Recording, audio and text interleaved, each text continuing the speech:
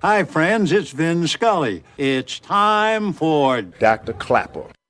In sports, there's winning and losing and getting injured. That's why there's Dr. Clapper. Dr. Clapper is the former head of orthopedic surgery at Cedars-Sinai. The Weekend Warrior Show with Dr. Clapper, presented by Cedars-Sinai. Hey, Dr. Clapper. How are you? Saturday mornings from 7 to 9. Silence is golden when you can't think of a good answer. Yes, Doc, I love your show. Now here he is, Dr. Robert Clapper. Welcome back, Weekend Warriors. I can't wait to get back into telling you some stories right now, but I got to remember, before I do, I talk to so many doctors, and I'm so prideful of spending my whole career at Cedars, 31 years. But you may ask me, who do I go to when I need a doctor? Certainly I'm going to someone at Cedars because that's where the best doctors in LA and in the country are. But it rained last weekend, if you remember, and I went surfing, and I got some water in my ear, and I wound up with some serious issues with my ear. I just want to give a shout out to my favorite ear, nose, and throat doctor who took care of me. You want to know who my doctor is? Who does Dr. Clapper go to? And his name is Gary Bellack. Bellack. Gary Bellack. A shout out to Gary. Thanks so much for taking care of the big kahuna, Weekend Warrior. Me, Dr. Clapper. Love that guy. And if you ever need an ENT, Dr. Gary Bellack is the guy. All right, let's take a quick call before we do stories. Let's go to Joe in San Diego. You're on with Dr. Clapper. How can I help? Good morning, Dr. Clapper. This is Joe from San Diego. Remember I had Layla and I had the total hip arthroplasty back in February? Yes. How are you doing, Joe? Hey, I'm doing great. I'm about 10 months right now post-op from the hip, and I'm feeling great. I'm really feeling my 1.5 inches taller that I am, and I'm walking 5 to 6. I'm walking 5 to 6 miles a day, Dr. Clapper, and pain-free, and it's just wonderful. I'm very proud of you, and you know what? You're taken care of in a world that we can actually fix people with your problem. It wasn't that long ago that we didn't have the technology. So being able to take advantage of it in the greatest country in the whole world where we have access to technology like this to give you your life back, it makes me so happy. I'm one of the surgeons that actually loves telling people how not to have surgery. That's why I write books about exercising in the pool. Just like you heard Kojo, it makes me so happy when someone doesn't need surgery by being holistic. But by the same token, to be able to talk to someone like you, Joe, who did try everything and now is getting depressed and not being able to be as active, but to have a surgery totally change your life again is why I'm a surgeon and a busy surgeon, because when it fails, the conservative treatment, to be able to not only do the procedure, but do it perfectly so that you get your life back gives me as much joy as being able to avoid the surgery. Thanks for checking in. I really appreciate it, Joe. God bless you. All right, Warriors, let's go to today's topic. That song, Layla, that you're going to hear throughout the show is celebrating its 50th anniversary. Yes, there are two guitar players playing at the same time, but they would not ever have met each other if it wasn't for the producer that Eric Clapton hired to make an album in Miami in 1970, Tom Dowd. But it was Tom Dowd who knew that Eric Clapton loved Duane Allman, who had a little bit part playing a guitar behind Wilson Pickett's song, Hey Jude. Leave it to Eric Clapton to be savvy enough to hear that guitar in that song that very few people even heard. Hey Jude is not something that you think about Wilson Pickett. You think about the Beatles.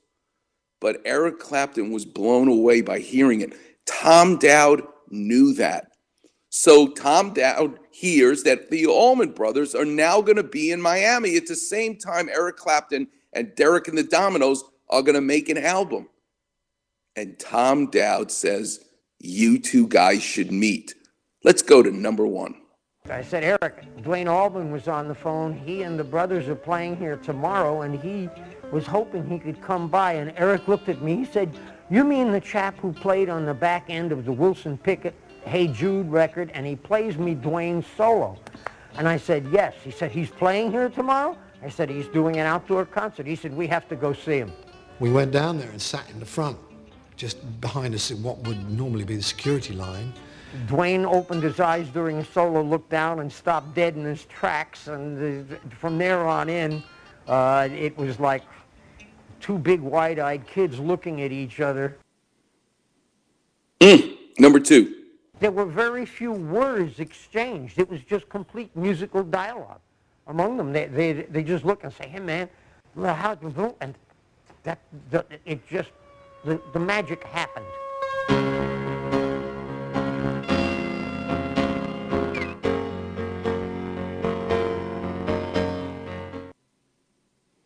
These two great guitar players came to blues through two different ways.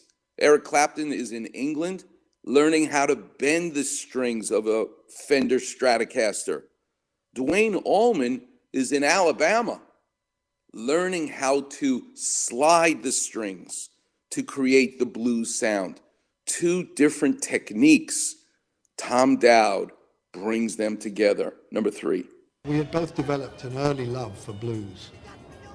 And the interesting thing was that he was coming from a slightly different direction. He had developed a very unique bottleneck slide style while I was bending strings. So we were coming from the same place but traveling on different paths and could meet and yet sound completely different to one another, even though we had the same principles going on in our heads. So Tom Dowd decides, I'm not going to have them play separately in this song. They're going to play simultaneously. This was never done before. This is why, to our ears, it's one of the greatest rock and roll songs ever. But now, 50 years later, listen to Tom Dowd teasing out the two separate guitar playing and then showing you how he brings them together. Number 4. That I just want to look at Eric and Dwayne playing duet on the lead and Dwayne playing the harmonic parts during the solo section. That's Dwayne that we hear on the left. And if I pull Dwayne down a little bit, now you're going to hear the duet. Dwayne and Eric playing the melody on the right. And here they are all together. And it's just beautiful. Those are notes that aren't on the instrument. Those are notes that are off the top of the instrument. They're playing notes that aren't even on the guitar because of their fingers, that genius ability that comes with time, that comes with talent of just touch. It's something special, and you see it, whether you're an electrician, Vincent Laporcio, a plumber, a surgeon, a guitar player. You get that sixth sense, something that's not even on the guitar. Number 5.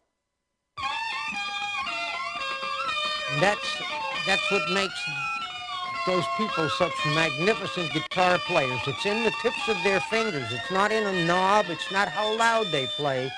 It's touch. It's touch. And both of them have exquisite technique and touch. Where else do we see this in the world of art, where someone came up with the brilliant idea of the strength of the duet? Sergio Mendes from Brazil. He's a band leader. He's not a composer, really. He likes to refer to himself as an interpreter of songs with his band.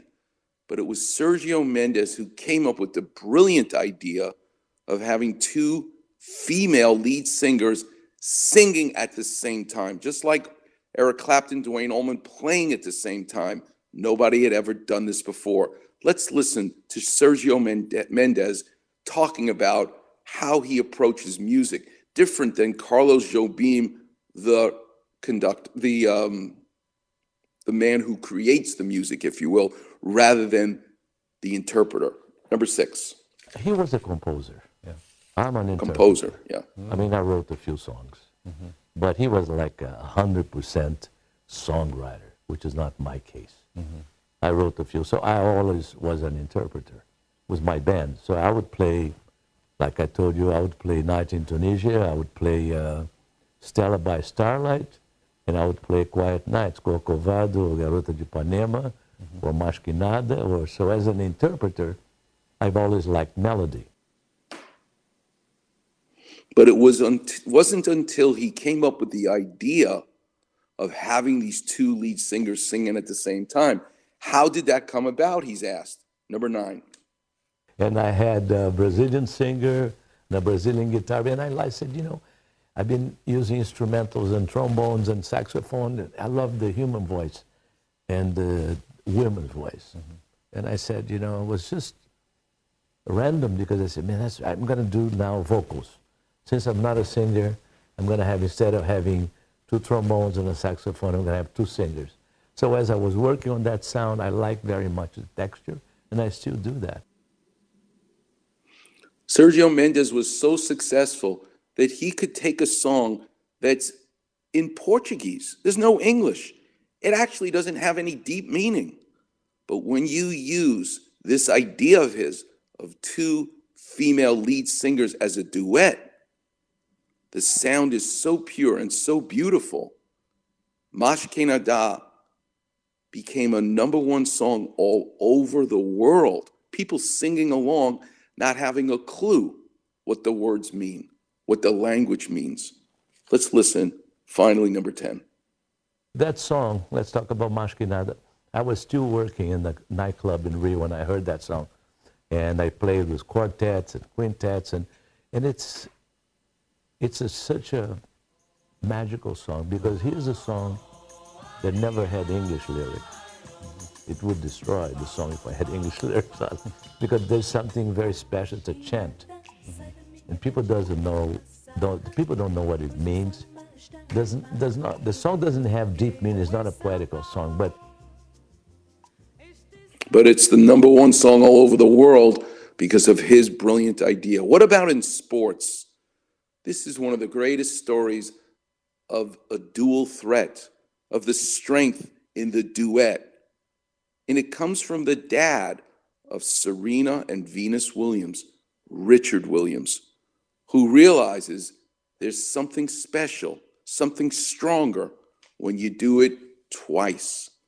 The story of these 2 girls, mostly their father, is astounding.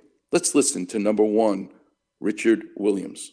You had such strong ambitions for your children. You write in your book that you had a plan to train your daughters, your 2 daughters, to be tennis stars, even before Venus and Serena were born. And where does that idea come from? Let me tell you something here. I remember one of the girls so bad until someone said to me, well, how you know you're not going to have a boy? I said, oh, no, that'll never happen. I'm having a girl. And I did have a girl, too. He's crazy, but crazy like a fox. What he pulled off is one of the greatest stories in sports history, because he planned for 2, not just 1. #2. So, yes, I planned their careers long before they were born. I started planning the Venus' career of money-wise before I could pay her way through tennis. And I planned her education also. I planned it everything. I wrote a 42-page plan, an 86-page plan. I could have been an 84-page plan, then a 107-page plan. But I wrote everything. Here's the best question. This is my favorite part of the interview. Richard Williams, you're from Louisiana, from the cotton fields. Why did you pick tennis for these girls that aren't even born yet, that you're going to make into champions? #3. And why tennis? At that time, I seen a girl, I didn't know her name then. Her name is Virginia Rezik now. And she had won the tournament. I understood that she won $40,000 for 4 days. So I said, you know, if I had 2 kids, I'd become rich. So that was your motivation. You thought tennis because I can get rich off that was my actual motivation. And you know what? He's just telling the truth. Maybe other people don't tell the truth. He's telling the truth. Number 4. But as we went along and watched tennis, I realized that not only did I have the wrong concept, I had the right educational plan and everything else, but the wrong concept, trying to make it on someone else. And I started saying, I'm going to make it on my own. Well, I mean, it's so astonishing. I mean, you had no previous experience with tennis. Did you ever pick up a racket before? No, matter of fact, where I come from, you couldn't pick a racket up. Okay. You set out to teach first yourself the game, Yeah. and then you start training Venus and Serena when they're old enough. And number 6. So I decided that one day I wasn't going to allow no one to teach them because I didn't know what they would teach, but I knew what I would teach. So I taught myself how to play tennis, where I could teach them. That wasn't the hardest part. That was easy. The hardest part was the establishment of tennis. Because when I came through with tennis, I wanted them to hit with what is called an open stand. And tennis had never done open stands before. So they said, this guy's a nut. This guy's crazy. He needs to be in the Tennis Hall of Fame for being this crazy. Because as we all know, both of them changed the world of tennis. You talk about strength in duets, it's Richard Williams training his daughters. But before you criticize and judge him, listen to the power this father has and the belief he has that these girls will be something special. So much so that rather than cracking under the pressure, they believe it. If your dad tells you you're the greatest tennis player, you believe it, guess what? You too can become the greatest tennis player. But it's not just because you pray for it, you work at it. I want you to listen to the early days of how Richard Williams spoke to his daughters. This is going back to 1992. And listen to Serena and Venus go, yes, Daddy. Yes, sir. Number 13. How do you feel the way you're hitting the ball right now? Good, Daddy. Okay, how about your feet? Your feet moving well? No, Daddy. How about yours? Yes, sir. Very good. So what we want to do, don't get excited. This is your game. Richard was going around and begging private country clubs like Riviera Country Club and others to give him their used balls. And he would then fill up a shopping cart in an old Volkswagen bus. We didn't talk on the phone. We didn't go to school parties and all that stuff. But somehow I don't feel like I missed out. I mean, there's probably a few things I wanted to go to, but I figured I wasn't going to go, so I didn't ask. And anyway, most of the time I was at practice. Listen again to him as a dad coaching his daughters. Number 14. Venus, absolutely. There was so much pressure on her to become a great player. Richard was talking about it every single day to every newspaper in the country. So she definitely she had it the toughest. If you're down with your feet flat like a 97-year-old person, you'll never be a tennis player. Richard was very, very protective. And he generally would never let anyone around the girls. He was extremely protective because he had seen so much.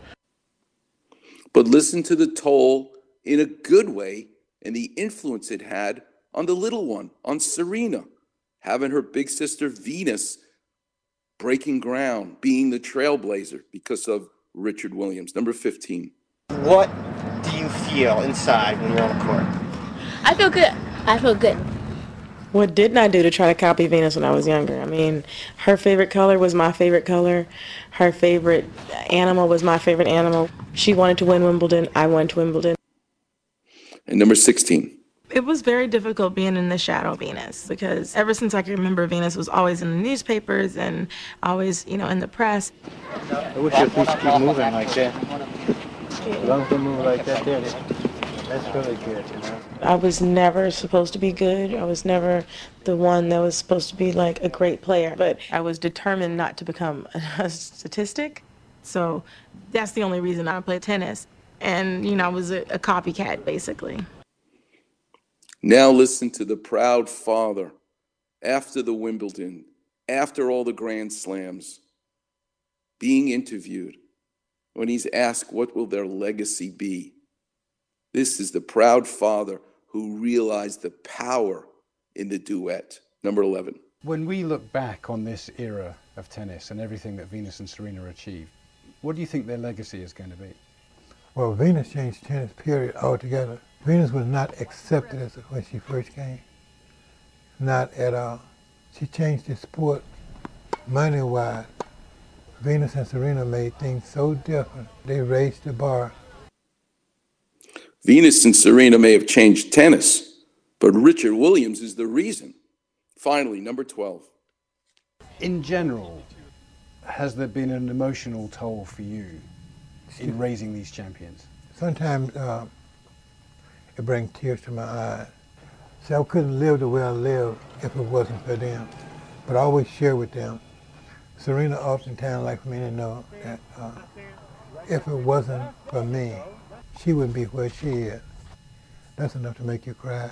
And I try to get them to believe that they push themselves, not me. Too many parents are pushing their kids the wrong way. And that could have been me at one time.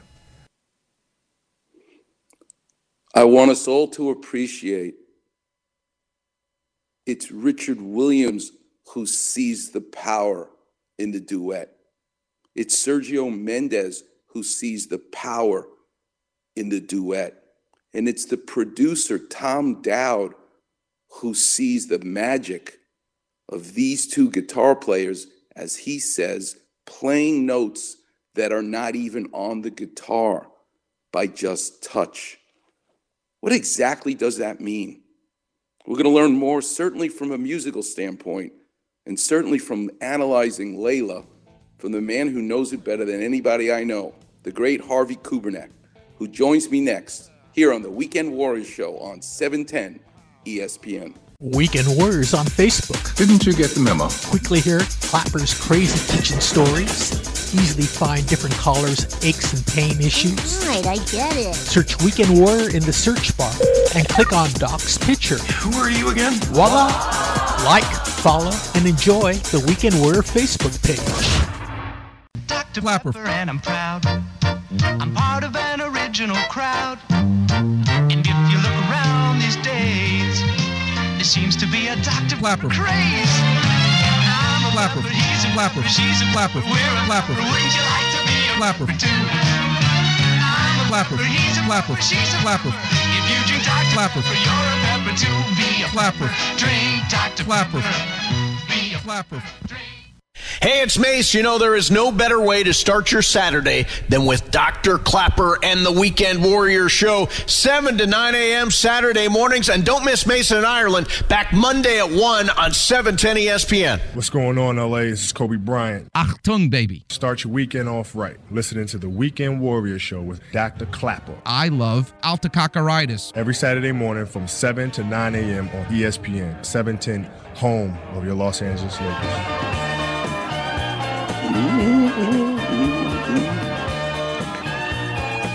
Welcome back, Weekend Warriors. 3 days a week, I'm in the operating room. I don't start my surgeries without listening to Eric Clapton, and very often it's Layla. It does something special to the operating room, and everybody gets in line. There's magic in that song, and I want to learn all about the magic, and nobody knows it better than the great Harvey Kubernik. Harvey, thanks so much for getting up early to be with us. Always happy to do it. Thank you, Bob. So I want to get right into it because my professor in surgery, Dr. Ranawat, always taught me the eyes don't see what the mind doesn't know. Harvey, we need you because our ears don't hear what the mind doesn't know. The guitar playing, we'll get into Dwayne Allman and Eric Clapton and everything that you know, which is more than anybody else about these guys. But what I really love about you is how you can go even deeper in this story, deeper than anyone else.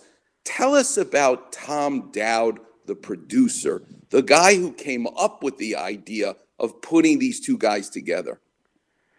You know, for your listenership, I will always place Tom Dowd in this pantheon with Coach John Wooden, the surfboard shapers like Hobie Alter and Dale Velzy and Tom Blake, or even, you know, in your world of, you know, Curlin Joe. He really helped. Well, first of all, he really he was a pioneer in bringing us from mono into stereo. He was a sound shaper.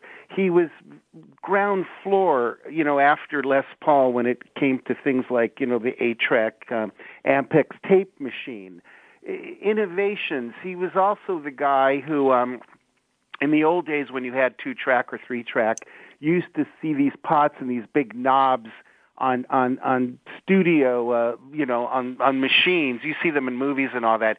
He came up with the faders, the glide faders that you could go up and down, because all of a sudden people got into 4-track and 8-track and 12-track, and you couldn't have 18 hands on the board. So he worked on the Manhattan Project. He went to Columbia. He never quite graduated because he went into the service. He understood sound and dynamics, very, very important. And again, he starts at Atlantic Records in the 50s. He's already on 8-track machine with people like Ray Charles and all those R&B groups. In fact, he had a history, even with Eric Clapton and Duane Allman, before most people realize. I mean, he recorded Aretha's Respect. There's an album, Lady Soul, she did for Atlantic that Jerry Wexler produced that Tom engineered at Atlantic. Eric Clapton is on the Lady Soul album, and Duane Allman is on the Lady Soul album. They're not on the same exact tracks, but they meet there, let's say, on vinyl. Eric Clapton had worked with Tom in Cream. Tom engineered Sunshine of Your Love. He even made the suggestion to the drummer Ginger Baker to put a little bit of Indian drumming on that kind of stuff, and you hear it on the drums on Sunshine of Your Love. He had worked with the Allman Brothers on their Idlewild South album before Layla. So you see all this history, and sort of like John Wooden always taught us, life is a commission, not a mission. Often the team thing, which is the duality that you're talking about today, the pairings of people, Drysdale, Koufax, Keyshawn Johnson at USC with the quarterback, Brad Otten. I mean, it takes two, and you've been stressing that today. So look at the wealth of information and the history, and this isn't game management. This is Tom Dowd, 10 and 15 years older than everybody, placing the artists in a situation in Criteria Studios in Miami where the Jackie Gleason Show had done some recording. James Brown did cut the song I Feel Good in that studio years before. So all these factors collide and bring us this data and information in this sonic masterpiece. I'm talking to the great Harvey Kubernik, who's one of the great musicologists. We're blessed to have him in Los Angeles. I want to play a sound bite and for you to listen to us and tell us what exactly Tom Dowd is talking about. Let's, Steve Paulette, play number 5. That's what makes those people such magnificent guitar players. It's in the tips of their fingers. It's not in a knob. It's not how loud they play. It's touch. It's touch. And both of them have exquisite technique and touch. They talk about, Eric Clapton says, I came to R&B because I could bend the strings. That's what I was interested in. And Duane Allman had a bottleneck slide for the strings. What, Harvey, is that all about? What are they saying? Translate that for us. We all know, and you do this in surgery, touch is very important. Walker Bueller's blister, fingers are very essential, shall we say. Tom Dowd knew how to deliver results without bombastic dynamics. The people didn't play ferocious and crazy in the studio because that room at Criteria you could play soft, and he placed the guitarists, in this case, Clapton and Duane Allman, next to each other with a glass partition. But he also had other factors that kind of reinforced this guitar playing. Very important. I mean, on the song Layla, Clapton is playing 6 different guitar parts.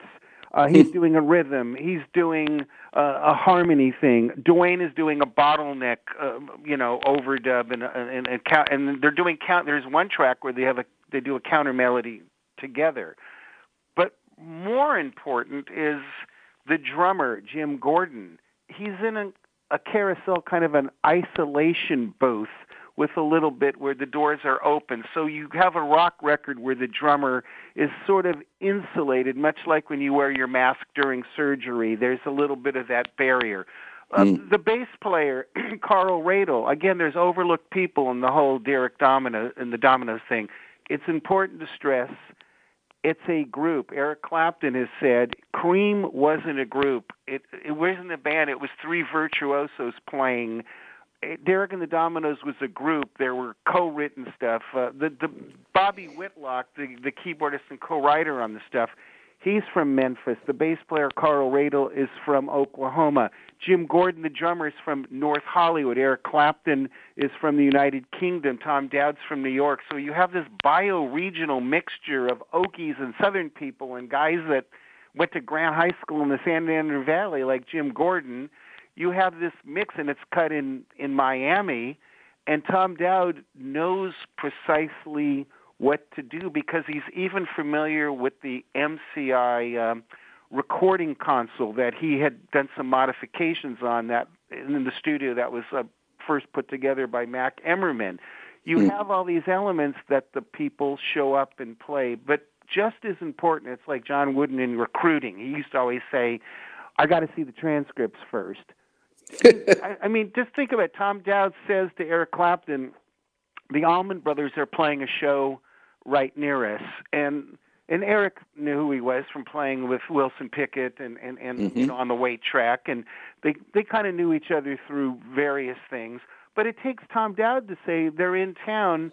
Dwayne wants us to come to the gig, and Dwayne wants to come to the studio. And then after the Allman Brothers finish their tour then, Dwayne comes back and does the recording with Layla. But the one thing about Layla that should be stressed, there were 3 songs done before Dwayne Allman showed up, including Bell Bottom Blues, where Eric plays everything.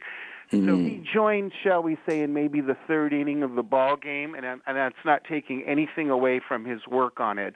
But they were starting as a band, and then all of a sudden the 2 guys got to really meet and jam together, and Tom Dowd's key instruction for recording was keep the machines rolling. So you could catch everything and all the spontaneity and all the things like that. Do you think, in your opinion, there's any influencing going on when you have these 2 powerhouses in Eric Clapton and Dwayne Allman, or are they actually playing separately? They're playing separately. There's a mutual admiration society thing, and they're playing, Gibson Les Paul stuff, although I know that Eric Clapton was playing through a Fender Champ amp. But both of them had their minds blown by Jimi Hendrix in late 66 and 67 when Jimmy's album came out. Jimi Hendrix changed everybody's approach to guitar, and especially things like Fender, the actual guitar equipment. And all of a sudden, we could stretch out more, although Jimmy went more into electronics and things like that. But all of a sudden, the guitar became, they were sitting there as the world was going from like 8-track, had just started. The Beatles were using it halfway through the White Album in '68. Sonically, there was a lot of stuff going on. And Tom Dowd is sitting there like Pat Riley, or he'd been a player. He'd coached, he'd been around, he'd been a broadcaster, he did all these things, but he's not intimidated or in awe of Clapton or Dwayne Allman. He'd already recorded John Coltrane. As far as bass players, he already recorded Charles Mingus. He had done records with Ray Charles. I do know that Tom Dowd, and I met him a couple times and had a brief interview with him once. He told me when he finished the Layla album, he said, God damn it, I haven't felt so great about a record since the Genius of Ray Charles LP. Wow. I mean, he knew he caught something, and this is before it ever really got on the radio, and and also there's a deep-rooted thing as far as the songwriting, and you addressed it in the first part of your show today. Eric Clapton is very, shall we say, strung out on a woman who's at the epicenter of most of these songs, including the blues cover songs that are put on. Mm-hmm. So you bring that element in of desire, eroticism, all that kind of stuff. And also there was, shall we say, a party atmosphere. They just say, unlike the NBA and pro sports, there wasn't drug testing at rock and roll back then, okay? I feel like the Russians, the reason the East Germans and the Russians, before the Iron Curtain came down, the reason they could beat us, in addition to whatever drugs they were taking, was the Americans wore ankle weights, thinking if you made your legs stronger, you could run faster. Actually, your brain gets used to the heavy weight. You get stronger, but you don't get faster. The Russians, when the Iron Curtain came down, revealed to us that their trainers trained their sprinters to run downhill, because you and I know that when you run down a hill, you almost start running in a hyper velocity. You're almost running out of control. You know what it's like when you almost are going to fall down. You're running so fast. But if you train like that, your brain gets used to that hyper speed and you become a faster runner. It's the same thing here, that you're able to actually play the guitar with notes that aren't even on the guitar. That's really that's the lightning in the bottle that you're talking about. And God bless Tom Dowd for capturing it, for hearing it, for putting it together. And God bless you, Harvey Kubernik, for really opening our ears to hear this kind of stuff. And let me say, Tom Dowd has always said there was almost a telepathic relationship between them when they both played guitar. Again, the duality that you stress, like almost a tag team player. Yeah. And to show you the relationship that Eric Clapton had with Tom Dowd, how these things continue, a few years later, after the Layla album, Eric Clapton reteams with Tom Dowd, and they record "I Shot the Sheriff." Oh my God! I mean, there's your tune decks right in front of you, Robert. What can I tell you? Well, Harvey, before I let you go, tell the listeners, because I'm sure they're just being blown away by what comes out of your mouth and the encyclopedic knowledge you have of the music business and really the behind the scenes. You're not just looking at someone's shoulder. Harvey Kubernik, you show us the MRI and the X-ray of someone's shoulder with the words that you can come up with the insight that you have. Tell us how we learn more about this 50th anniversary of Layla. Well, any new books you've written, any new soundtracks coming out? Tell us how we can learn more. Actually, yesterday, the record label Universal Music Enterprises reissued a new edition of the Derek and the Dominoes Layla Sessions, a 50th anniversary product that shipped to retail this week, so I'd encourage people to check that out. I actually have a new book out through Otherworld Cottage Industries. It's a book called Docs That Rock, Music That Matters. It kind of examines DVDs and movies and rock and music documentaries. It's my 19th book. Wow. I've come a long way from Coliseum Street Elementary School, my friend. By the way, is the Shiva happening for the pantry, or will we finally get to nosh there again? I really want to know. We need a vaccine. From now on, you're going to order 2 eggs over easy with potatoes and toast and a vaccine. That's what you're going to have on your order. And as you always say, a lot of butter.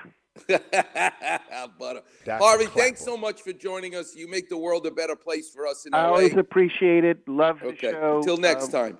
Thanks so much, Harvey. That's the great Harvey Kubernik, really a jewel of Los Angeles when it comes to figuring out what's happening in music. He's the guy. And I've got a bunch of his books, and they're just fascinating. He takes you behind the curtain.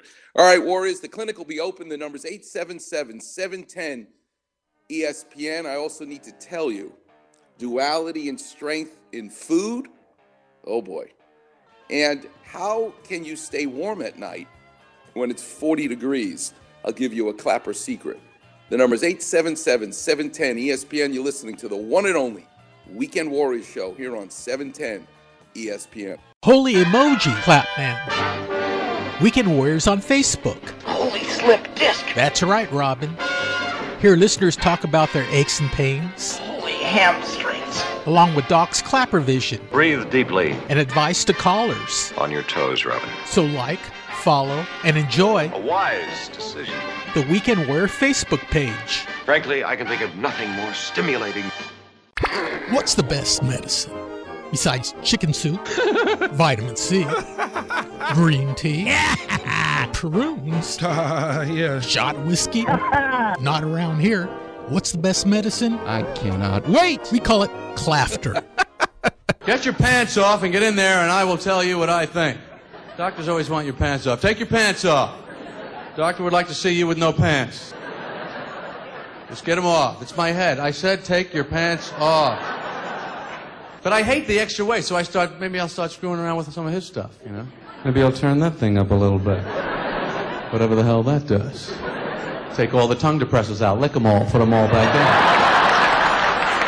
Clafter. You're listening to the Weekend Warrior Show, presented by Cedars-Sinai. What's going on, LA? This is Kobe Bryant. Oh, my God. That's amazing. Start your weekend off right. Listening to the Weekend Warrior Show with Dr. Clapper. Google the Guggenheim. Every Saturday morning from 7 to 9 a.m. on ESPN, 710, home of your Los Angeles Lakers. It's getting near dawn. When lights close the time. Welcome back, Weekend Warriors. Eric Clapton, Sunshine of Your Love. This whole show is all about the strength in a duet. I already told you about the Tiger Tail Donut at Good Time Donuts in Ventura. Make sure you ask for Sue and tell them Dr. Clapper sent you, where she weaves chocolate and a glazed donut together as a braid. Oh my God, life-changing bite into a Tiger Tail donut. But the whole idea of mixing and strength in a duet in food, for me, it's the greatest chocolate chip and the greatest chocolate mint ice cream. I used to have this ice cream shipped to me with dry ice in a big box from Cincinnati, Ohio. Well, guess what? I no longer have to do that because you can buy this ice cream here in Los Angeles at Ralph's. The company is Graeter's, Graeters, Graeter's Ice Cream. Their mint chocolate chip and their chocolate chip. Trust me. Let it melt a little bit and put a scoop of each in a cup. 1 + 1 = 7. It doesn't equal 2. My mouth is watering already. Oh my God. That's a strength in a duet. Chocolate and mint chocolate chip. All right, I can get carried away here with the food. I love it. Let's open the clinic. The number's 877-710-ESPN. Let's go to Jose. You're on with Dr. Clapper. How can I help? Good morning, Dr. Clapper. Pleasure. First time, long time. All right, Jose. Thanks so much. How young are you and what do you do for a living? I am a 41-year-old father of 4. And I apologize. I was actually the first one you called out today, but I had to hang up because my 2-year-old woke up and listen, Jose, you're never going to get any kind of negative points for me being a good dad. I'd hang up on me also if the baby's crying. Hey, but you know what? I think I need to turn her into a tennis star after what I just heard. So thanks for the man, she's set. Can you imagine? And you know what? You're going to be that great father. I can tell already, Jose. That's what Richard Williams was. Don't ever be afraid to push that child. My mother used to say to me when I'd come home with a 95, Robbie, what happened to the other 5 points? I said, everybody else got a 65. I got a 95. What's the matter with you? She goes, how come you didn't get 100? Let me tell you something. You could argue that's pushing someone too much. But just like they say about pressure, it either breaks pipes or it makes a diamond. You're going to make those 4 kids of yours into diamonds, Jose. Be a Jewish mother. How can I help you? What's up? Okay, well, my call, I work in construction, so I have my own issues. I'm 41. I've done cement work for 15 plus years. But Wow. the reason for my call is more for my son's elbow. I have a pitcher son, and very proud of him and everything. But, of course, the name of the game is trying to avoid down-the-line surgery, which is something I'm afraid of.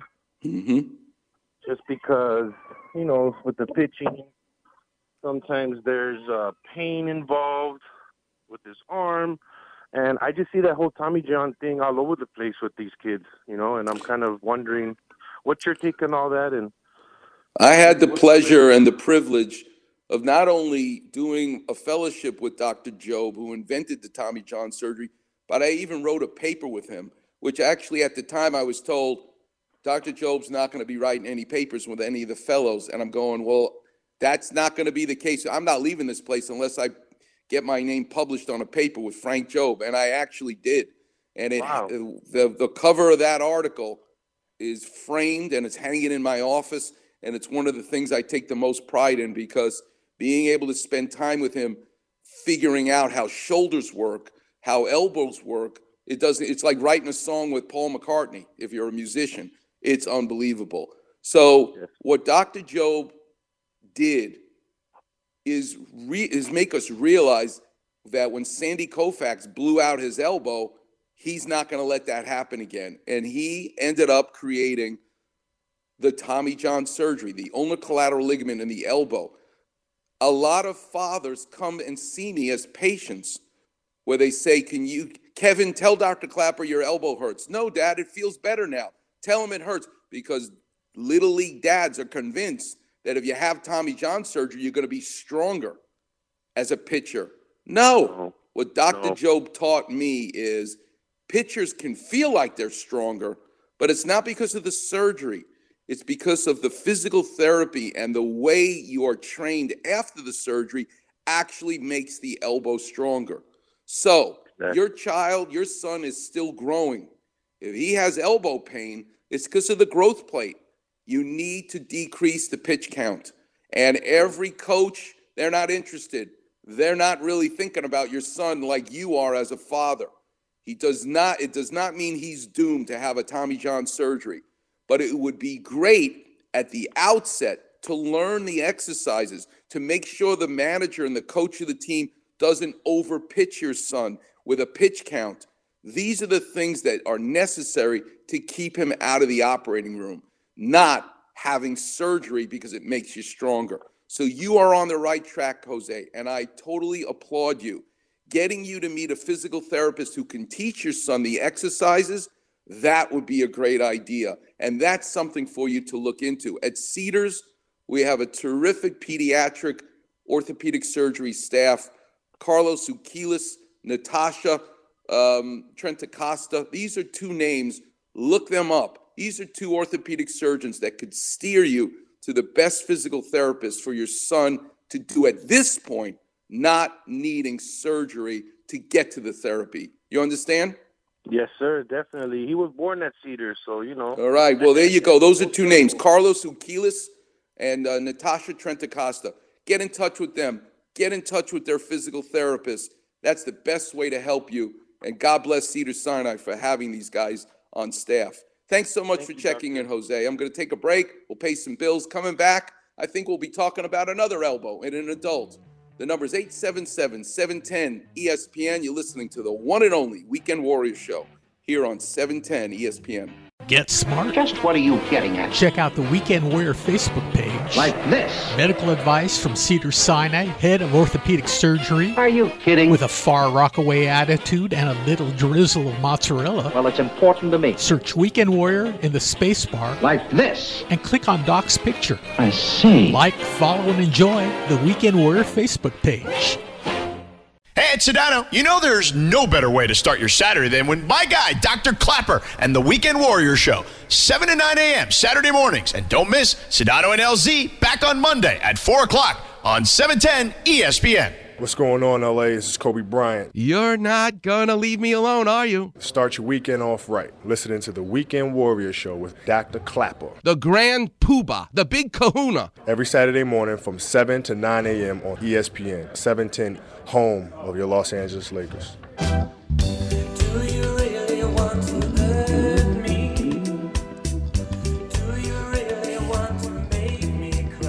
Welcome back, Weekend Warriors. Thanks so much for joining each and every week. Ross, hang on the line. I'm going to take your call. The lines are all lit up, and I apologize already because it's only a 2-hour show, but I promise you call next week at 7:30, and Steve Paulette will put you guys on. So don't think of it as hanging up. We'll take your call, but we'll do it next week. And I really appreciate you guys calling in and listening, so I get to do some clap revision, which you know I love. My guest next week is going to be Ben Aipa's son. Ben Aipa is one of the greatest shapers of the Hawaiian surfboard, called a swallowtail, which I think was his invention. And we're going to get into it. The great Ben Aipa, one tough dude. He got into fistfights. He didn't let anybody push him around. He was a tough hombre, Ben Aipa. But you know what he did later in his life? When Bethany Hamilton had a shark bite her arm off and traumatically amputated her arm, her surfing career was over. Not for Ben Aipa. Ben Aipa told Bethany Hamilton's dad, "Bring her to me. I'm going to make her a board with a handle on it that she can grip with her other hand, and she'll be able to surf." Bethany Hamilton is back in the water winning surfing tournaments because of Ben Aipa. The guy who was the toughest and the meanest in the lineup had a heart of gold, has a heart of gold. And I can't wait to talk to his son next week about it. It's going to be a great show, as always. Let's go to Ross. You're on with Dr. Clapper. How can I help? Good morning, doctor, as always. So Morning, I'm Ross. experiencing... How young are you? What do you do for a living? I am 67 and I'm retired. What did you do?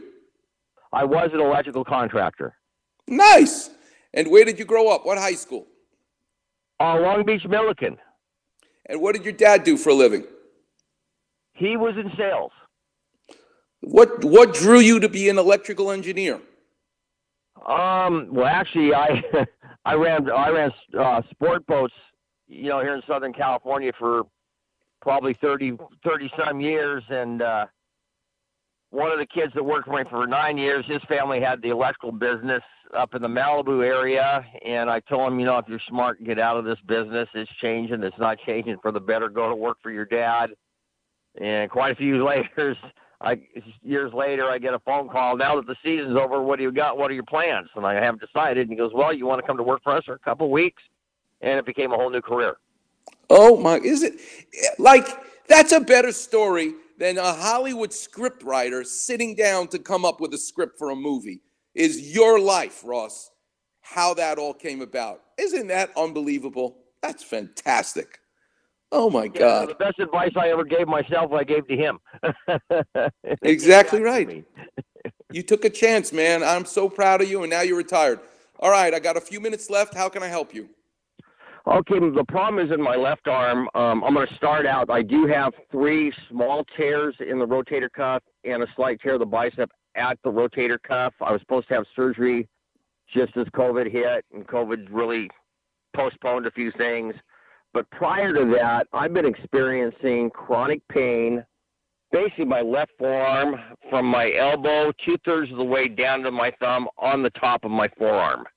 I'm always aware of the pain. When it's at its worst, I can't even pick a bath towel up off the floor. It is that painful. Do you have numbness or tingling? No, I don't. Fascinating. All right. You got a pencil? People don't have pencils anymore. I'm going to give you the name of someone who I think is the perfect person, and I'm always in your back pocket. You got me, forever. But I'm going to want to talk to you and to the guy that I'm going to send you to. He's at Cedars, and he is, as we say in Yiddish, a maven. This is the guy that you need to see with your next visit. And then I will talk to him, and then you and I can talk. But we're going to need to figure out, is this shoulder? Is it elbow? Is it neurologic? And there's nobody better to help you and me figure this out. He's been a guest on the show already. His name is Michael Stone. He's at Cedars. He's the best in the business for shoulder, elbow, exactly what ails you. Not only do I trust him to help figure it out, but he's also going to help you and me get you better. Michael Stone, you give him a call at Cedars. He may be busy. When you call, tell him you're Dr. Clapper's cousin. You're a weekend warrior, and to move people out of the way, and he will make time for you. And then you will touch base with me. You're more than welcome. I'd love you to call here after you meet with him, and we'll go over what the visit was like. Michael Stone. Capiche? Capiche. Now, Ross, you're a total stranger, never met you before. You know how you can thank me? Today you find a total stranger. Do something nice for them. That's how you'll be thanking me. I will do my best to do not just one, but two people for you today, Doctor. All right, Ross, I really appreciate it. And you're on the road to the recovery as soon as this call is over. And I'm looking forward to getting you better. Thanks so much for tuning in. All right, Warriors, we did it. That's another Saturday morning. God, where does the time go? It goes so fast for me, and I'm sure it goes that fast for you. Next week, the son of Ben Aipa, the surfer from Hawaii, legendary, talking about his life, that inside that tough outer nature is the softest heart Hawaii could ever make. The story of Ben Aipa. Until then, I leave you with Volare. Means I'm singing and I'm flying. See you on the radio.